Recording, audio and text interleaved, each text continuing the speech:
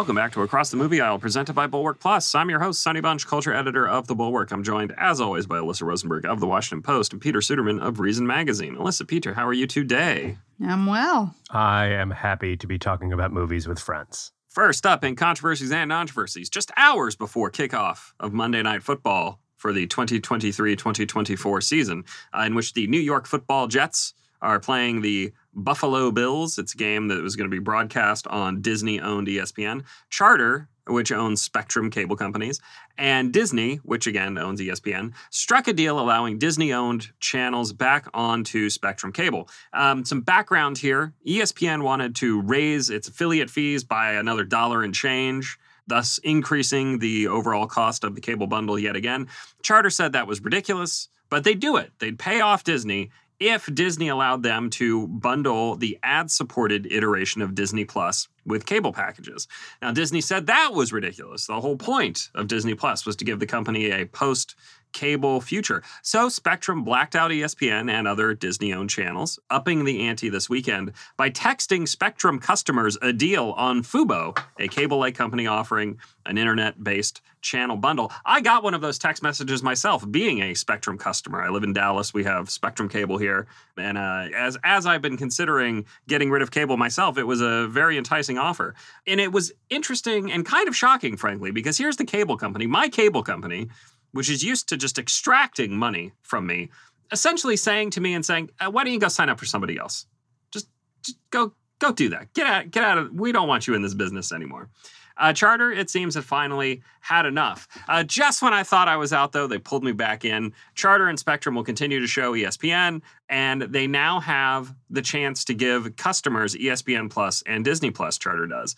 This is a big get for them, I think. And it's a big get for Disney, too, who can continue generating affiliate fees for ESPN while perhaps finding a new audience for Disney Plus. I mean, those are going to be the ad-supported tiers. So in theory, anybody who watches them are helping them to increase revenue, even if they are not paying the $7 a month or $9 a month or whatever for the ad tier service.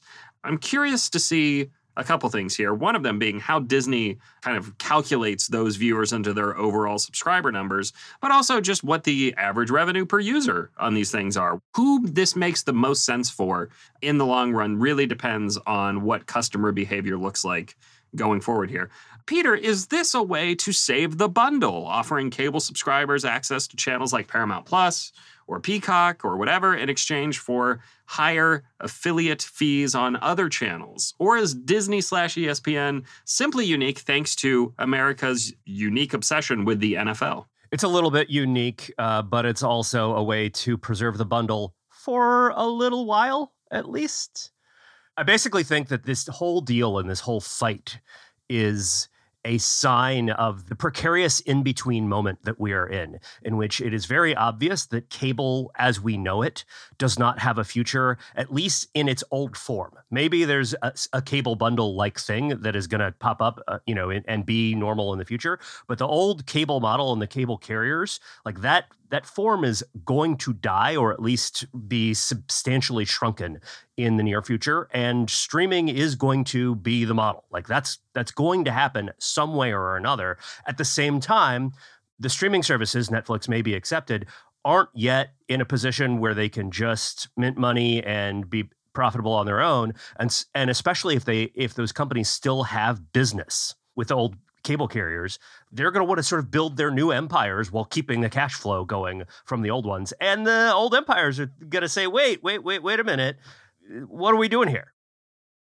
Yeah, Alyssa, I mean, look, this seems like kind of a win-win for the cable companies and the streaming companies. The big question is, what does it mean for the consumer? Is this the sort of thing where the deal is good enough that the Spectrum subscribers will cancel their Disney Plus and watch the free ad-supported version? Or is it, just like another hassle, another thing to, kind of figure out and worry about? So, I mean, I think what we've seen from Netflix is that uptake on ad-supported tiers has been pretty strong. But I think the question is whether people have the bandwidth and energy to disconnect one account, reconnect it through their cable account. It's a logistical hurdle that isn't going to be pushed on them as strongly as Netflix cutting down on password sharing has been. But the real reason I flag this story is not necessarily for what it says about streaming, but for what it says about the cable bundle. Because an under sort of discussed aspect of the cable bundle has been that there has been sort of cable bloat and cable proliferation in the same way that we've seen this huge proliferation of streaming services only happening earlier. And part of the deal between Charter and Disney here is that Charter will have to offer a bunch fewer Disney networks because there are all of these sort of spin-off networks that, FXX, which was sort of the comedy sub-brand of the FX network, and the FX network has been, really shifted as a brand as a way to sell Hulu and sort of differentiate that as a product in a way that has made the sort of FX and FXX lineup sort of much less a significant part of event TV branding. There are a bunch of just sort of random small Disney-ish channels that I honestly had never heard of or hadn't thought about in years. Freeform.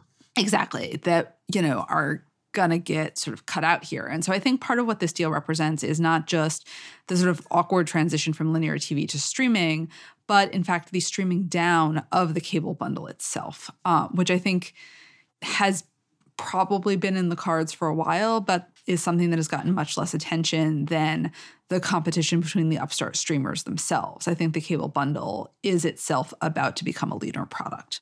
You raise a very good point here, because this is a thing that is not entirely well understood and is not always discussed when we talk about the rise and cost of cable TV. Because what happened was a bunch of channels realized that they could have one channel that had a bunch of, critically acclaimed, popular stuff. So in the case of FX, right, you have FX that has, The Shield or Nip Tuck or whatever. There are other shows. The Americans, right? Yeah. Again, not necessarily shows that had huge ratings, but were critically acclaimed, that there was a vocal and active viewership out there that really wanted to keep everything going there. And then what those channels would do would be to create little families of cable channels. So FX soon became FX plus FXX plus FXM plus a bunch of other stuff, right?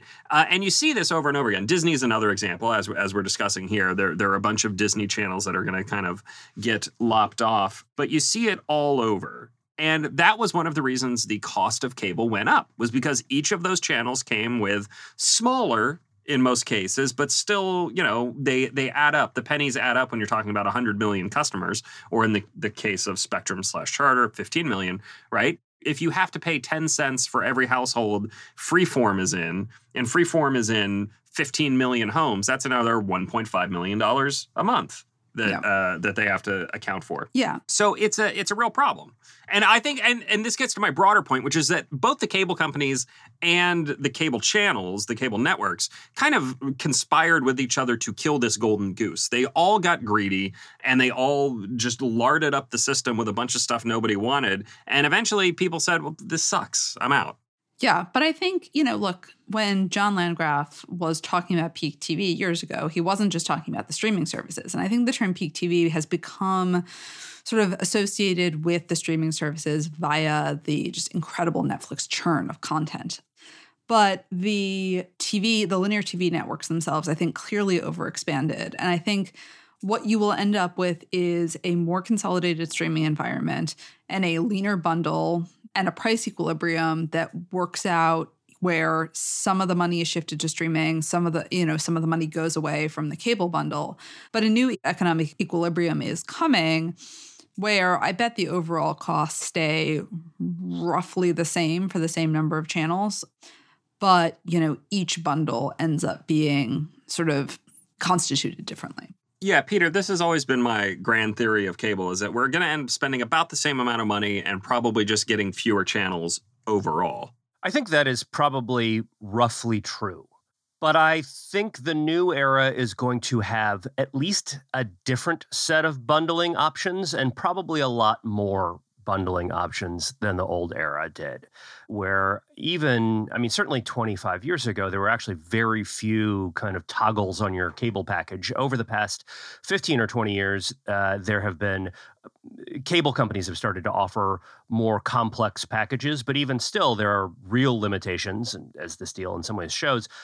And streaming was, in some sense, an answer to the fact that cable said, there's some choices here, but it's like 5 choices or 7 choices or 5 choices with a couple of add-ons that you can, that you can tack onto each one of these things. And I think that the number of options that consumers have is going to increase dramatically. And so some people may be able to spend quite a bit less, though on average, the total spend is probably going to be about the same or more even, like kind of in line with growth trends in the industry. Yes, of course, the industry is going to shrink here, but it may end up being that where consumers are paying kind of just a little bit more and getting somewhat less. And it probably won't matter that much in many cases, just because most people weren't watching everything that they were subscribing to anyway. And so this will be people paying the same to subscribe to something a little more tailored and a little closer to what they actually want and watch. Again, the most interesting thing from this whole saga for me was Spectrum sending me a text message saying, hey, maybe you want to sign up for Fubo. Maybe you want something else because we can't guarantee that we're going to have what you want. And frankly, we're not that interested in being in this business anymore. We're still going to get your broadband. You're still going to get your internet through us, but maybe you watch TV somewhere else. I don't know. Maybe that's better. Which is, I cannot think of another circumstance in which this has ever happened in any business I've ever been a customer of. Yeah, I will say it's fascinating the extent to which, these sort of bundled telecoms don't really seem to want to be in the business of providing television service. Just anecdotally, we sat down to watch the Giants game last night, only to find that our Verizon set-top box no longer seemed to recognize NBC. And, the response I got from Verizon was like, well, it both seems to be an unreported outage, but maybe it's a coaxial issue. And we just ended up streaming the game instead. But I understand that the process of delivering content via copper wire is not particularly sexy. But if it's the business that you've chosen to be in, it would be nice if folks were excited about doing it well. Yeah. Well, they were never excited about doing it well. And here in DC, we have Comcast. And while Comcast customer service has improved over the past 10 years or so, I say this as somebody who's been a Comcast customer since I moved into the city. The worst customer experiences I have ever had have pretty much all been with Comcast. And Comcast was at one point one of the worst rated companies in the United States for customer service, like just of all companies, period. Yes. I don't know if it was actually number 1, but it was like within the top 10, certainly. And the reason was that they had effectively no competition.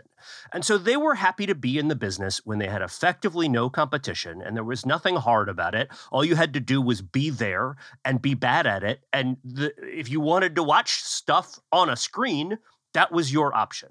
And so now that there is competition, they're like, oh, they expect us to compete.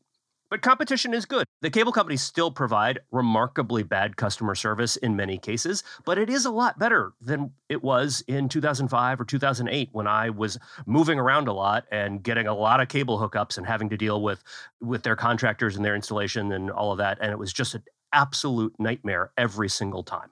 Yeah. All right, so what do we think? Is it a controversy or a controversy that the cable bundle is kind of sort of starting to look like a cable and streaming mega bundle? Alyssa? It's controversial just in that it's a big industry shift. Peter? I agree with Alyssa. I don't know. Controversy and controversy doesn't really make sense here. It's a bad category error. But I will say that... Sonny, I will say... Did you do the moderation wrong? I will say, well, look, we have our formulas and we try and stick to them, just like the cable companies, and we're seeing how that works out for them. I think, look, again, I am mostly just interested to see what the knock-on effects from this are. If this leads to Paramount Plus making similar deals or whatever. I think, I really feel like this is the only way for cable as a video service to survive, and maybe they just decide they don't want to survive, and that's fine. And everybody switches to Fubo or Hulu Live or YouTube TV or whatever. Maybe that makes more sense in the long run. We'll see. Tubi. Right. Tubi. Well, I think Tubi It's isn't the Tubi. That's slightly different. That's slightly different. All right. I don't even know what all these things are. We're getting sidetracked here. I will just relate one very brief, annoying story. I was trying to watch Toast of Tinseltown, the new spinoff / sequel to Toast of London, the Matt Berry starring BBC show, which is very good and popular. And the only channel that has it in the United States is the Roku channel. And I can't get the Roku channel on my Apple TV or my LG TV. I had to download it on my Amazon Fire Stick, which is in like my backup TV in a different part of the house. So my wife and I ended up watching it on that. It's just, the whole thing is ridiculous. Everything in this dumb, it's exhausting, modern is what it is. It's media exhausting. landscape is annoying and exhausting and just ridiculous. I love it. I want even more choices. It's too many choices. Just give me one. I want 3 channels again. Just give me Fox, 4 channels. Fox, ABC, CBS, and NBC. That's it. That's all I want. All right. Make sure to swing by Bulwark Plus on Friday for our bonus episode on the archival potential of piracy. And now on to the main event. You are so not invited to my bat mitzvah. The latest mitzvah. Bat mitzvah. Bats mitzvah. It's going to be one of those episodes. It's the latest Adam Sandler production for Netflix. It's a coming-of-age story, kind of a modern Are You There, God? It's Me, Margaret sort of thing that deals with all the difficulties of modern life, phones, TikToks, hip rabbis, etc., and the eternal difficulties of life, puberty, periods, why God allows evil, if he is just and good, hip rabbis, etc., in a way that is both familiar and specific. Familiar in part because Sandler, as always, casts people from his regular orbit. I love that Idina Menzel has basically become Adam Sandler's movie wife when Jennifer Aniston isn't playing Adam Sandler's movie wife. And like kind of very specifically in the more Jewish-oriented ones, like for instance, Uncut Gems here. I think it's very funny to me. I don't know, it cracks me up. Luis Guzman, he plays a harried father in the midst of a divorce trying not to go broke. And I thought I saw Steve Buscemi in a bit part, but it turns out it was Michael Buscemi, which is like a million times funnier. The Adam Sandler Jobs program extends to family friends now. You'd love to see it. But this is also, it's a very specific movie about a very specific milieu, which is to say kind of upper middle class Jewish girls and their parents. And I found this specificity totally charming, just both in the depiction of Stacey Friedman, who's played by Sunny Sandler, and her various awkward difficulties with her father, who's played by real-life dad Adam Sandler. I am a sucker for the Sandman, as long-time listeners of this show know. And I love basically every choice he made in this movie. The stuff on screen, of course, like wearing a robe to a movie theater and talking about going out to his car to get a blanket because it's so cold inside. It's very familiar to me, although my robe is an American Giant hoodie. But also the choices made off screen, right? Here's the thing. Adam Sandler has just won at life. Like he has triumphed in life, and I deeply admire him for it. He has this fantastically rich deal with Netflix, and what does he do with it? He makes movies with his friends in fabulous locations and locales, and then he makes movies with his family in completely normal locations and locales. He gets work for the people who matter to him. He makes family-friendly, unobjectionable movies of the sort that you don't see too frequently, certainly in theaters and on streaming as well. And he seems to just be having a lot of fun while doing it. It's the sort of thing where I could resent his success and hold it against him, but he just seems like too fundamentally decent. He's having too good a time. Good for him. I'm grading on the Netflix curve here, which, we all kind of define as like, was this a movie that you can watch while you're looking at your phone and not really paying that much attention to it, but it's still entertaining enough. And it is. It's totally that. It's maybe even a little bit more. Again, totally charmed by this movie. Was not expecting it necessarily. It's not really my milieu. Alyssa, this is, I think, a little bit more your milieu. What did you make of You Are So Not Invited to My Bat Mitzvah? Yeah, I was not raised in a Jewish household. My mom is Christian. My dad is Jewish. For listeners who aren't super familiar with Judaism, in most Jewish traditions, Judaism descends through the mother. So if your mother's not Jewish, you're not sort of born Jewish, and you would have to convert to be considered Jewish by the more, the sort of stricter traditions. My husband and I think both are at a point where we consider ourselves culturally Jewish, and that's sort of a significant part of our identity, but we're not religiously observant. And this is a long way of saying that I was not actually bat mitzvahed, but I went to a lot of bar and bat mitzvahs growing up and have reached the stage where I'm starting to attend the bar and bat mitzvahs of friends and family's children. So I've seen the kind of bar and bat mitzvah inflation that is depicted in this movie in a fairly winning way.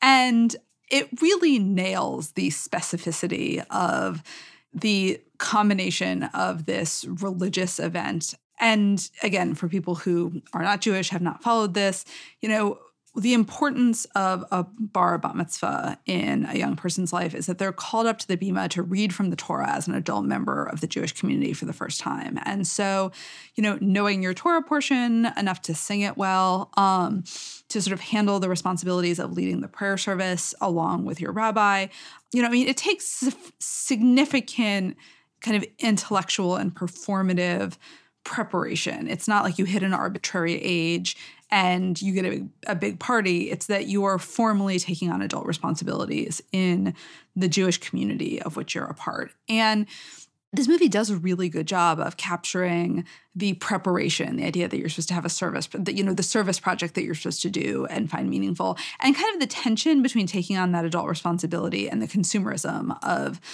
contemporary bar and bat mitzvahs in families that can afford to celebrate on a particular scale. So that's all just handled extremely well. Sarah Sherman is very funny as the sort of hip rabbi. And again, that's sort of the desperately wanting to be cool and being sort of inherently uncool kind of training rabbi figure is very much sort of a staple of the sort of the trope of the bar or bat mitzvah. But what I think really nails this movie is actually the performances by the young actors. Sunny Sandler's really good in this movie. And, she is good in material where her character does some things that are genuinely cruel, even by the standards of kind of teen movie stuff. She's not afraid to be totally ridiculous in the scene where she's got this sort of totally overdone makeup on, is trying to pose for some hot selfies. She comes across as genuinely bereft in the scenes where her friendship with her best friend Lydia has fallen apart. She's a pretty, she's got some potential as a physical comedian, I think. And so, it's very easy for a movie like this to be a total nepotism project, but it's also a movie that absolutely does not work if she is not good in the role. And she's very, very charming in the role. And the kids who play her friends are also good, right? I mean, part of what's fascinating about this is not just the specificity of the Jewish experience that's depicted in it, but the specificity of a situation not just in which kids are sort of presenting themselves on their phones all the time, but in which they're recording each other on their phones all the time and building these troves of material on each other. Jessica Gross actually wrote about this in a really intelligent way, I thought, for the New York Times about how, we're cautioning kids about what they share, but not about what they do necessarily with the documentation they have of other people, unless it's you shouldn't share other people's nude pictures. And so I thought that this did an excellent job of blending a specific cultural milieu and a very specific generational experience in a way that probably is not going to make it some kind of modern classic. It's probably too specifically bounded for that to be the case, but that I think is a really kind of charming document of this moment, anchored by a performance that I was legitimately kind of surprised to enjoy as much as I did. I would say surprised enjoyment would be kind of how I experienced this movie, Peter. You watched it almost literally right before the show. You were racing to catch up to the rest of us. What are your instant reacts to it? We've got your freshest takes possible. I appreciated this movie.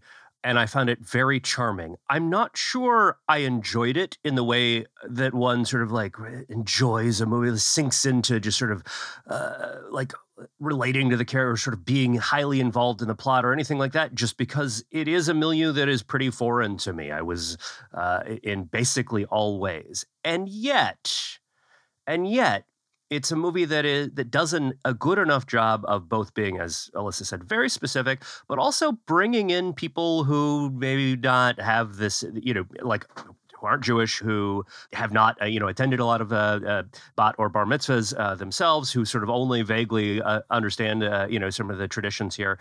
And the movie it's not just a nicely performed movie. It's actually a pretty well-written one. I won't say it's a great script, but it doesn't overstay its welcome. It's really nicely paced.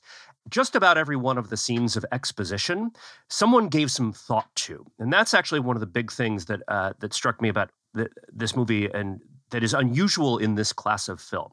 So you have the hip, unhip rabbi who is like singing goofy songs, but also explaining a lot of what is going on in the process of this.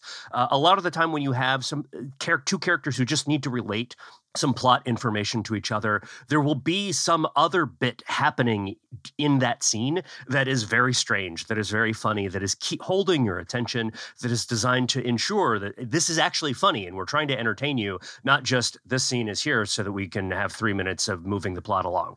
And that's rarer than it should be. And in some ways, that's a little bit of faint praise, but it's also far too many movies, especially movies targeted at this particular, at young viewers, just don't bother to do that. And I really felt like there was a lot of Sandler influence, maybe not at the center of this film, although obviously his daughter's playing the lead role, right? His family is all over this, but at the margins where you could see all of these very odd, very sort of bizarre Sandler-esque characters of the type that we have now been watching for, almost 30 years. Not just Luis Guzman, who's great and just so delightful to see on screen, even when he's just like, he's like, this was not like one of his great performances. It was also just totally wonderful to watch him be this disgruntled, sort of a hairy divorcee in the middle of things.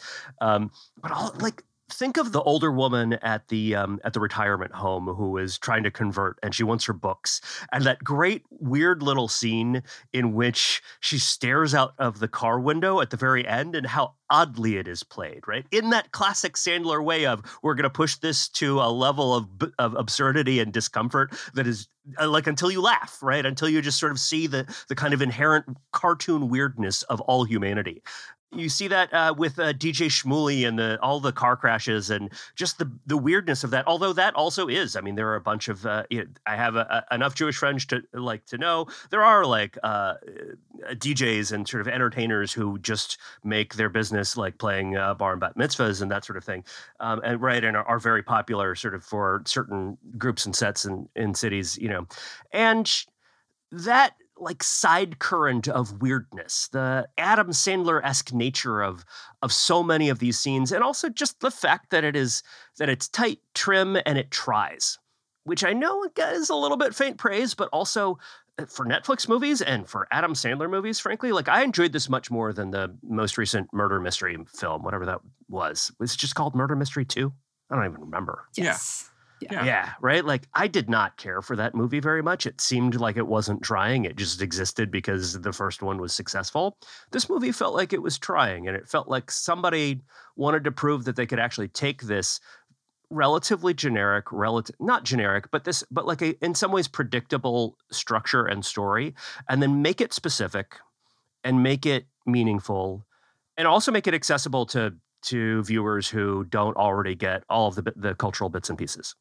So again, not exactly a movie for me, but a movie I very much appreciated and a movie I found pretty charming.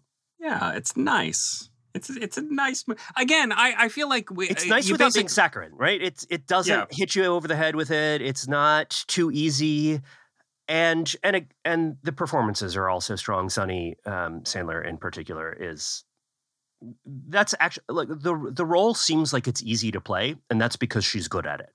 It is the kind of role that is too easy to dismiss as like, oh, that's not much of a, no, this is to be that naturalistic, especially as a young performer, like in a role like this is quite difficult. And watch teen movies, just watch, especially teen movies that are not, AAA giant sort of like, oh, this cast has already done one of these movies that was a huge hit. No, like watch teen movies and look at those performances. They are wooden, they are stilted, they are awkward, and this is really not that. This is a good performance from an actress with a lot of promise. Yeah. And one thing I would say, I mean, I think I like Adam Sandler a lot less than the two of you. But one thing I appreciate about him in the movies where I do like him is that I think he is a generous co-star. And in a movie like this, I mean, I'm sure he didn't want to upstage his daughter in particular, but, you know, there's sort of just the right amount of him, right? He doesn't feel like he has this ego that's driving him onto the screen more than he should be. In fact, like, you know, his character is important to his daughter, but Menzel's character is probably even more important in terms of, you know, helping her kind of move forward. And she's also the character who makes the big mistake that, you know, causes the kind of dramatic climax in the movie. And so, you know, something you mentioned how it's like he has this great deal and makes these movies with his friends. And, you know, I think you see that in his ability to leave space in his movies in a way that I really find just attractive. A part of what makes his movies work is that he refuses to condescend to his audience. He really appreciates his audience of people who like kind of dumb Adam Sandler movies, and he is very happy to keep delivering them for giant amounts of money. But like in a way that you see actors and performers, producers, filmmakers who are making something that is okay. It's maybe not the highest of art, and they're making a bunch of money, but you're clearly getting bored of it. They kind of resent that they've been pigeonholed. Adam Sandler loves doing this, loves his fans, and wants to deliver, and that earnestness and that decency and his willingness to not condescend and just like, yeah, I'm going to make Murder Mystery 2 because you liked the first one. And I'm going to show up in this goofy robe. And like, there's a real sort of winningness that I increasingly appreciate the older I get. The robe cracked me up when I saw it on screen because I was just like, is he wearing a robe? He is wearing a robe. Yep. Oh, that actually makes a lot of sense. I see that. Big terry cloth robe. Alyssa, you mentioned his decency as a co-star, his willingness to share the screen. I almost get the sense he wants to be on the screen less. Yeah.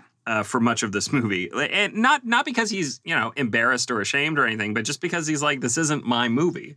It's the movie of these girls, and I want them to have the screen. I don't know, man. I just again, it's not a great movie. I'm very much judging it on the Netflix curve, which is its own specific thing. But I enjoyed it way more than I thought I would. All right, so what do we think? Thumbs up or thumbs down on You Are So Not Invited to My Bat Mitzvah? Alyssa?